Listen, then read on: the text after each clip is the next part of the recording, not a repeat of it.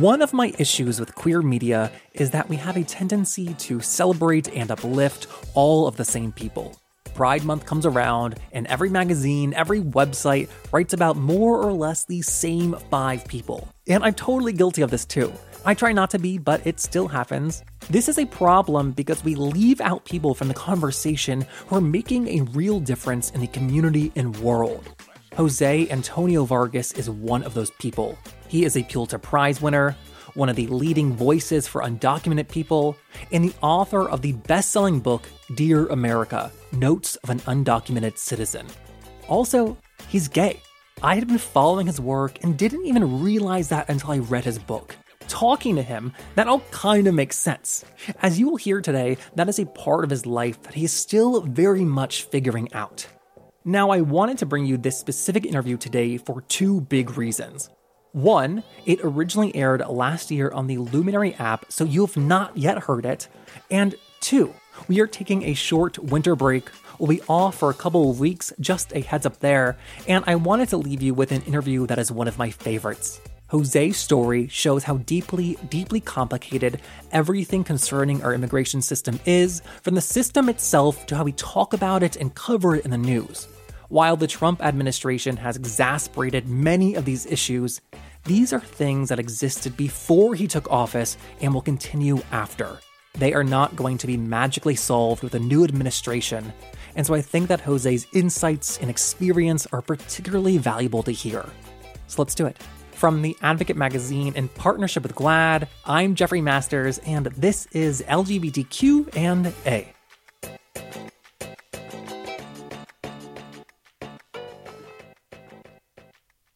So you grew up in America and didn't know you were undocumented until you went to get your license. You were 16. Yes, so 4 years after arriving here, I went to the DMV because I think my friend Arvind was getting tired of driving me around like driving Miss Daisy. And so he was like, it may be time to go to the DMV. And I lived at the library. I mean, that's like where I spent a lot of my time was at the Mountain View Public Library. And I saw in the library that to get a driver's license, you need to do these things, like bring a student ID and then bring proof of identification, which was like a green card or a passport. So yeah, I biked from my house to the DMV. I get called to the booth after waiting in line. And then that's when the woman said to me that the green card that I brought was fake. And my first instinct when she told me that was to think I am not Mexican. Because even back then, this was 97, whenever anybody said anything about fake papers, anything about documentation, the radio, the television shows, the newspaper said it was all about Mexican people. So that was my first instinct, was to think I'm not Mexican, which is a horrible thing to think.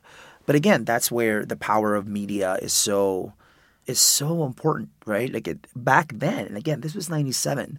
Back then, that was already part of the psyche, that whenever you thought about fake papers or quote-unquote illegal people, it was about Mexican people. And also you were 16. I was 16. That's kind of started this whole thing. And for my grandfather, I confronted him afterwards, of course. And my grandfather said, yeah, it's fake. You're not supposed to show that to people. And that's when basically the plan that he and my mother and my grandmother had concocted kind of exposed itself to me. That's when I found out what their plan was. And so that was over 20 years ago? Long-ass time ago. And I bring that up because since then there's been no change or resolution in your immigration status. That is such a long period of time to live with that stress and ambiguity. And that's what I was getting at in the book. What I was really interested in, the main question I had was, why am I this messed up? Why do I have a hard time having relationships with people? Why is it that it seems as if I have created borders and walls, like with the way I treat my own friends? Like I'm 38 years old and I've never had a boyfriend. Like, what is that about? I've never been in like a committed long relationship with anybody because what was the point? I was going to get deported. I was going to leave. I always had this feeling that everything was temporary. Nothing was permanent. And so even that was the way I even had sex with people, you know? It's like, okay, we're done. I'll see you later. What are you still doing here? What am I still doing here? Like, get out. It's so interesting hearing you say all this because you also say that coming out as undocumented was such a bigger deal than coming out as gay. Well, because I think I had the privilege of living where I lived. Like I was in Mountain View, which is an hour south of San Francisco? In an incredibly unaccepting family. But then I had a very accepting school. They kind of balanced each other out. So my Catholic Filipino family was like, what is this gay thing? You're supposed to get married to a woman and be a U.S. citizen. I would actually argue that now that I've come out about the undocumented thing, I'm trying to understand the gay thing.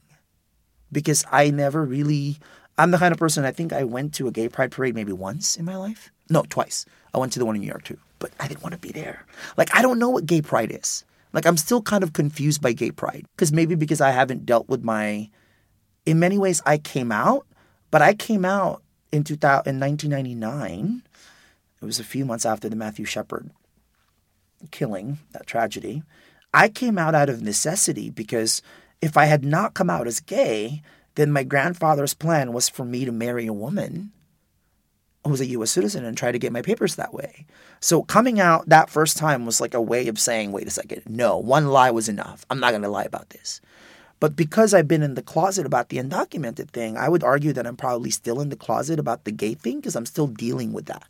I don't know what that really is for me. Does that make sense? It does. Is that the reason why your website and your book doesn't mention being gay on the back cover or the inside flap or anything? Oh my God, see, I didn't even realize that.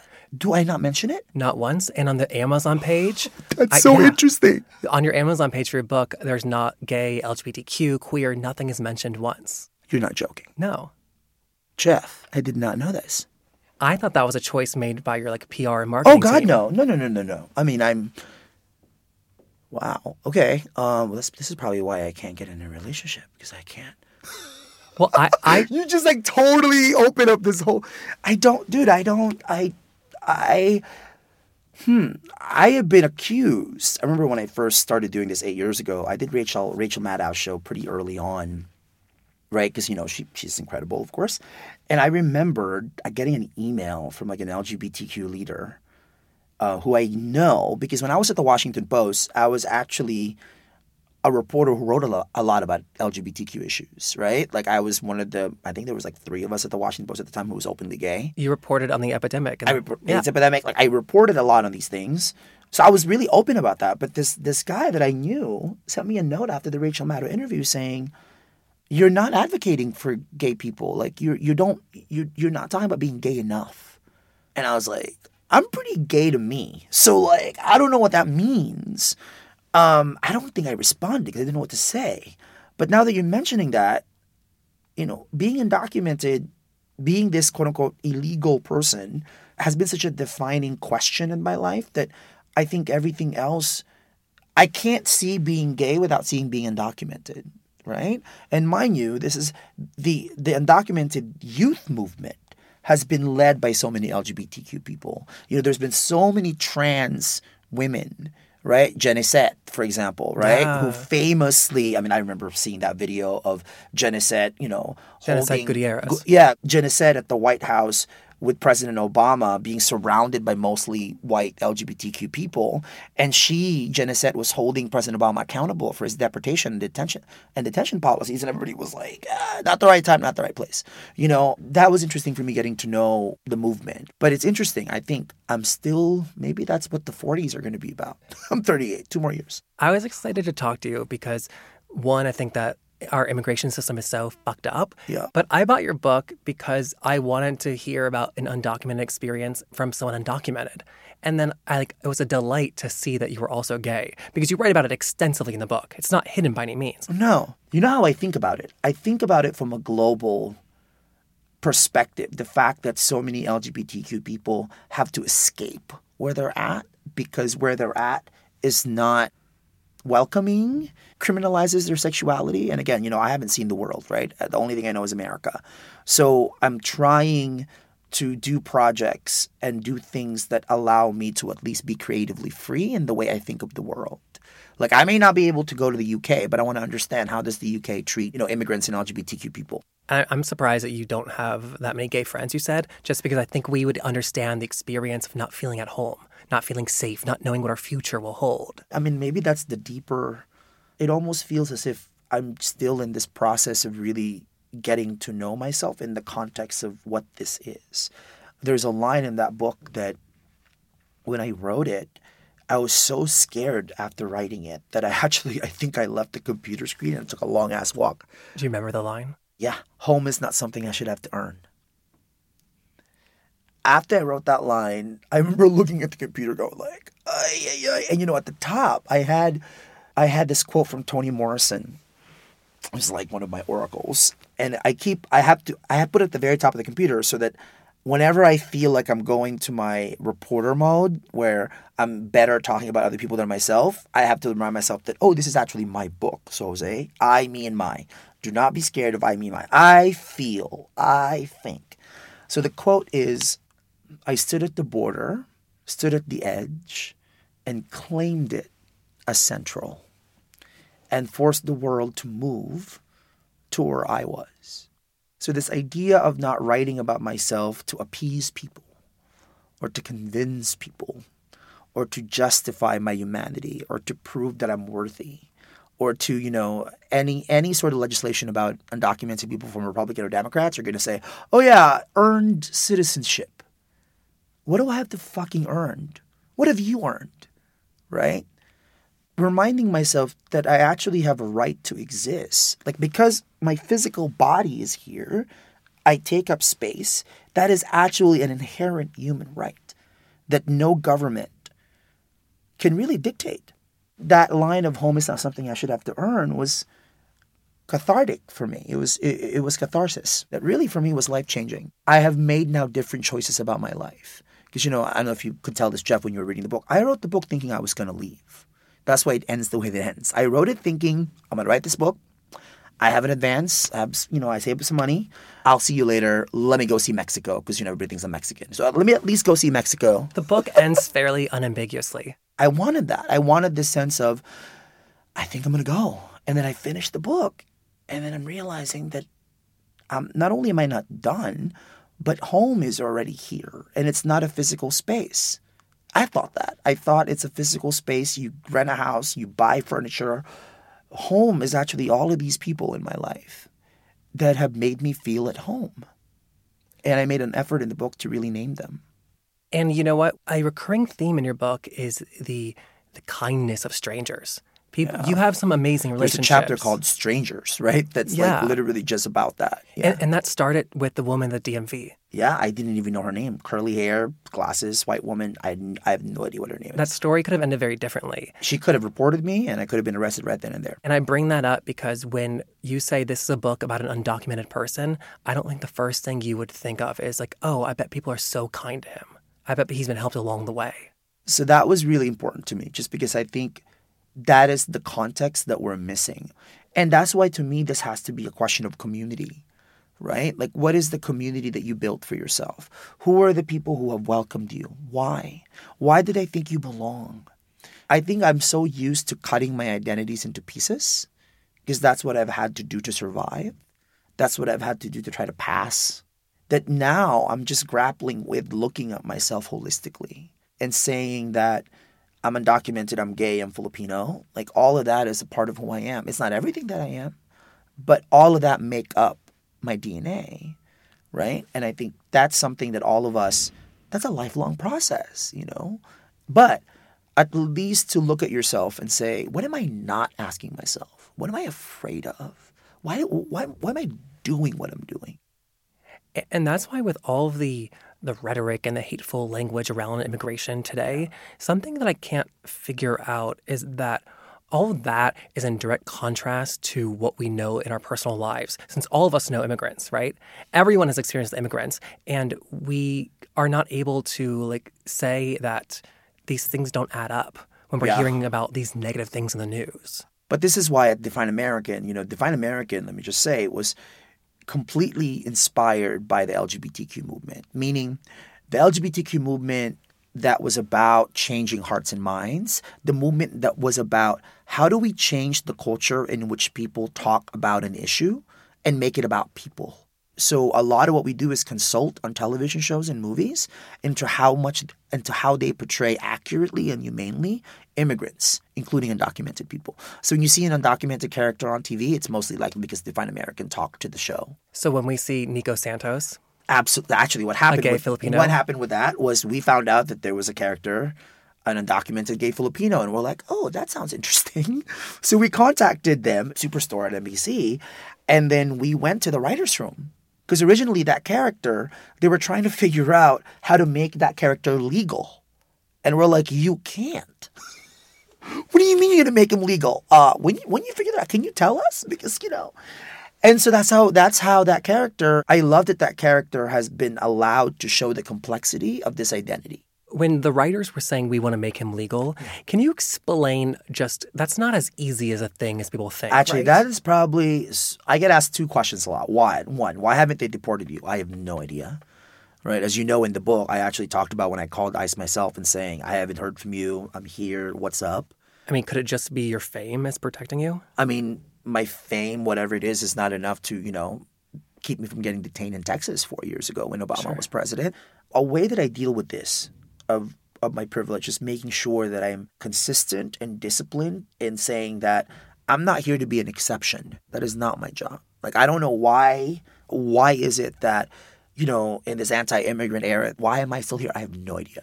The other question that for me is probably more important is why can't these 11 million people quote unquote get legal? You know who I get that question from?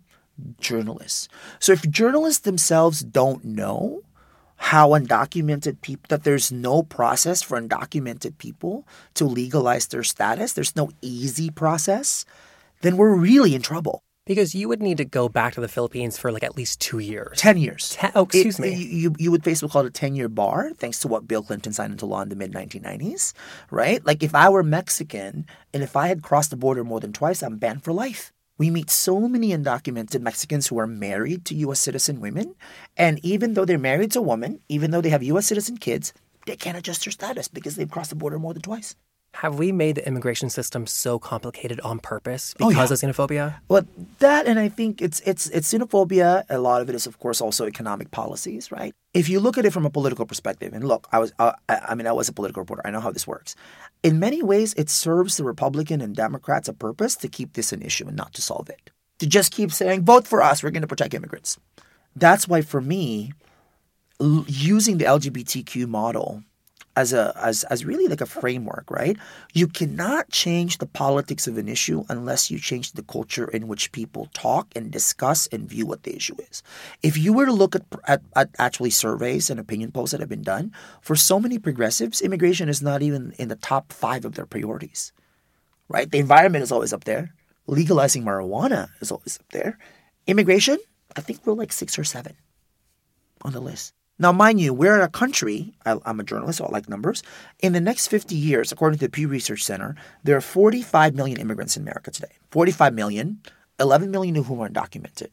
Together, those 45 million people, according to the Pew Research Center, will constitute 88% of the total U.S. population growth in the next 50 years. That is a massive number. Meaning, immigration reform is way beyond policies and politics. It's about what does your classroom look like? Who's buying groceries?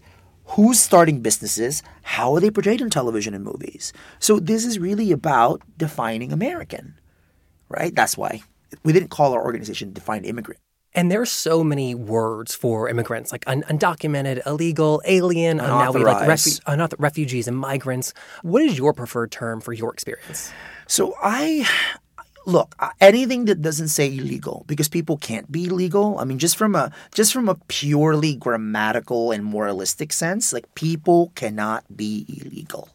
Don't we know our history enough to know that when we do that, like that's how actually the Holocaust get to happen when we think a group of people, right, are quote unquote illegal. So but for me, undocumented is interesting because it exposes this idea that people's lives are limited and defined by papers. I was doing an event in North Carolina, and this elderly black woman grabbed me and says, Mr. Vargas, I got to go talk to you. I'm like, okay. She opened up this crumpled piece of paper from her purse, and she said, this is a bill of sale. I had never seen one before. It's a bill of sale. She gives, my great-great-grandmother landed in Charleston and was given this bill of sale saying that she's a slave. So can you connect the pieces of paper that she got, this crumpled old piece of paper, to the pieces of papers that you and your people can't seem to get?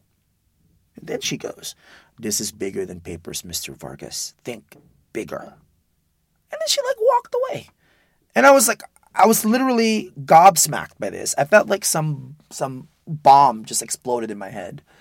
So that was really important for me. It really made me realize that the construction of papers, the construction of laws, this has always been about who has power to do it.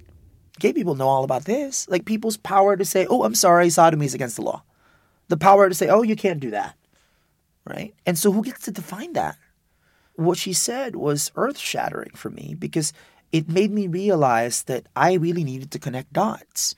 I was thinking about why I did not know that the immigration system was so complicated and complex. And I realized that part of our national history, this national story we tell, is about Ellis Island. That's where my great-grandmother came to this country, and she got off the boat, and she signed her name, and she was welcomed in. That process is so easy, and that's the process that is often taught in history classes. And, unless you're Native American, unless you're an enslaved African who was held captive and forced to come to build this country, you're an immigrant. You came from somewhere. And I think that has to be part of the conversation, And I would argue what to you're saying, what we are living through, what we're facing is the fact that we have never faced the full force of our history. Americans are, what would James Baldwin say? White people are trapped in a history that they do not understand. And I think, I hate that phrase, silver lining, but I just hope one of the reaction of what's happening is that all of us would want to understand our history much fuller. That's why in the book, I'm sure you noticed that the word on the cover is underlined as citizen. I did not call myself undocumented American. I did not call myself undocumented immigrant. I wanted to give myself permission to know that I'm a part of a global movement of people, of which there are 256 million migrants. I wonder how many of those, by the way, are LGBTQ, trying to escape where they come from because where they come from doesn't accept them. So now, what does citizen mean? What does it mean to be a citizen? How do the people fighting for the Black Lives Matter movement, LGBTQ movement, the Me Too movement, the income inequality movement, the immigrant freedom movement, what do we all have in common? How do I sit here in front of you, claim myself, stand up straight, sit up straight, all the while knowing that I'm never the only person in the room? We all share a space, whether or not we like it. So you've said that defining home is going to be the work of your lifetime. How and where do you currently define it? Well, home is, how do I honor all these people that have made me feel home? Probably the most surreal thing that's happened so far is the school district I attended as a kid ended up naming this elementary school after me, which is like bananas. And I was sure that it was not going to happen. I was like, they're not going to name a school an elementary school. But then to my surprise, it happened. And to my surprise, I was assuming that there would be people from my community who would say no for various reasons. Because then I started thinking, because they may be against whatever, but what they cannot do is they can't deny that I'm from there. That's where I'm from. I learned how to write because of the Mountain View Public Library. I'm educated because of Crittenden Middle School and Mountain View High School. All of the people who have been my mentors and who I've been a part of a conspiracy of kindness and generosity are everybody from Mountain View. So that's where I'm from. That's home. And so now, and thank you for saying that, the work of my life is trying to really interrogate what that means for other people. How do we create policies? How do we have conversations that lead to people feeling like they have a home? A friend reminded me what a blessing it is to know what my purpose is, right? He was saying purpose equals power. Like, I'm very fortunate to have realized and to have the skills to do what I need to do, but to do it in my way. That's amazing. Last question. Yeah. It's a two-parter. Okay. In terms of your future and like immigration, et cetera, what is the best case scenario and what is the most likely scenario? The most likely scenario is nothing's going to happen. And you'll live like this forever. Forever seems forever. So like I try, I may get up one day and say, okay, I'm done. I really want to go see the world. I'll see you later. I want to give myself permission to do that. Right? Like I don't need to make a decision. Like I have to actually realize what is best for myself. One of the greatest difficulties in life, James Baldwin says, is to say yes to yourself. So I'm giving myself permission to always say yes to myself. And then what is the best case scenario? Best case scenario is our government will figure out a way to legalize and stabilize the status of 11 million undocumented people. I will have the papers, right, to go see my mom in the Philippines and my sister and meet a brother I've never met. He's 20. And then to see the world. Like, I can't wait to do that. Like, I cannot wait to see the world and air and breathe like a different kind of air. Like, I can't wait to like experience something beyond what I already know. Thankfully, after the book, I'm realizing that there's time. Like, I don't need to be in a rush all the time. I'm giving myself time, that it's okay. I'm only 38, which I know for some gay people is like hella old. But for me, thankfully, we're Asian. I'm Asian, so we age well. So thankfully, I'm not old to myself, and there's still a lot of time. And that is Jose Antonio Vargas. Once again, his book is called Dear America, Notes of an Undocumented Citizen.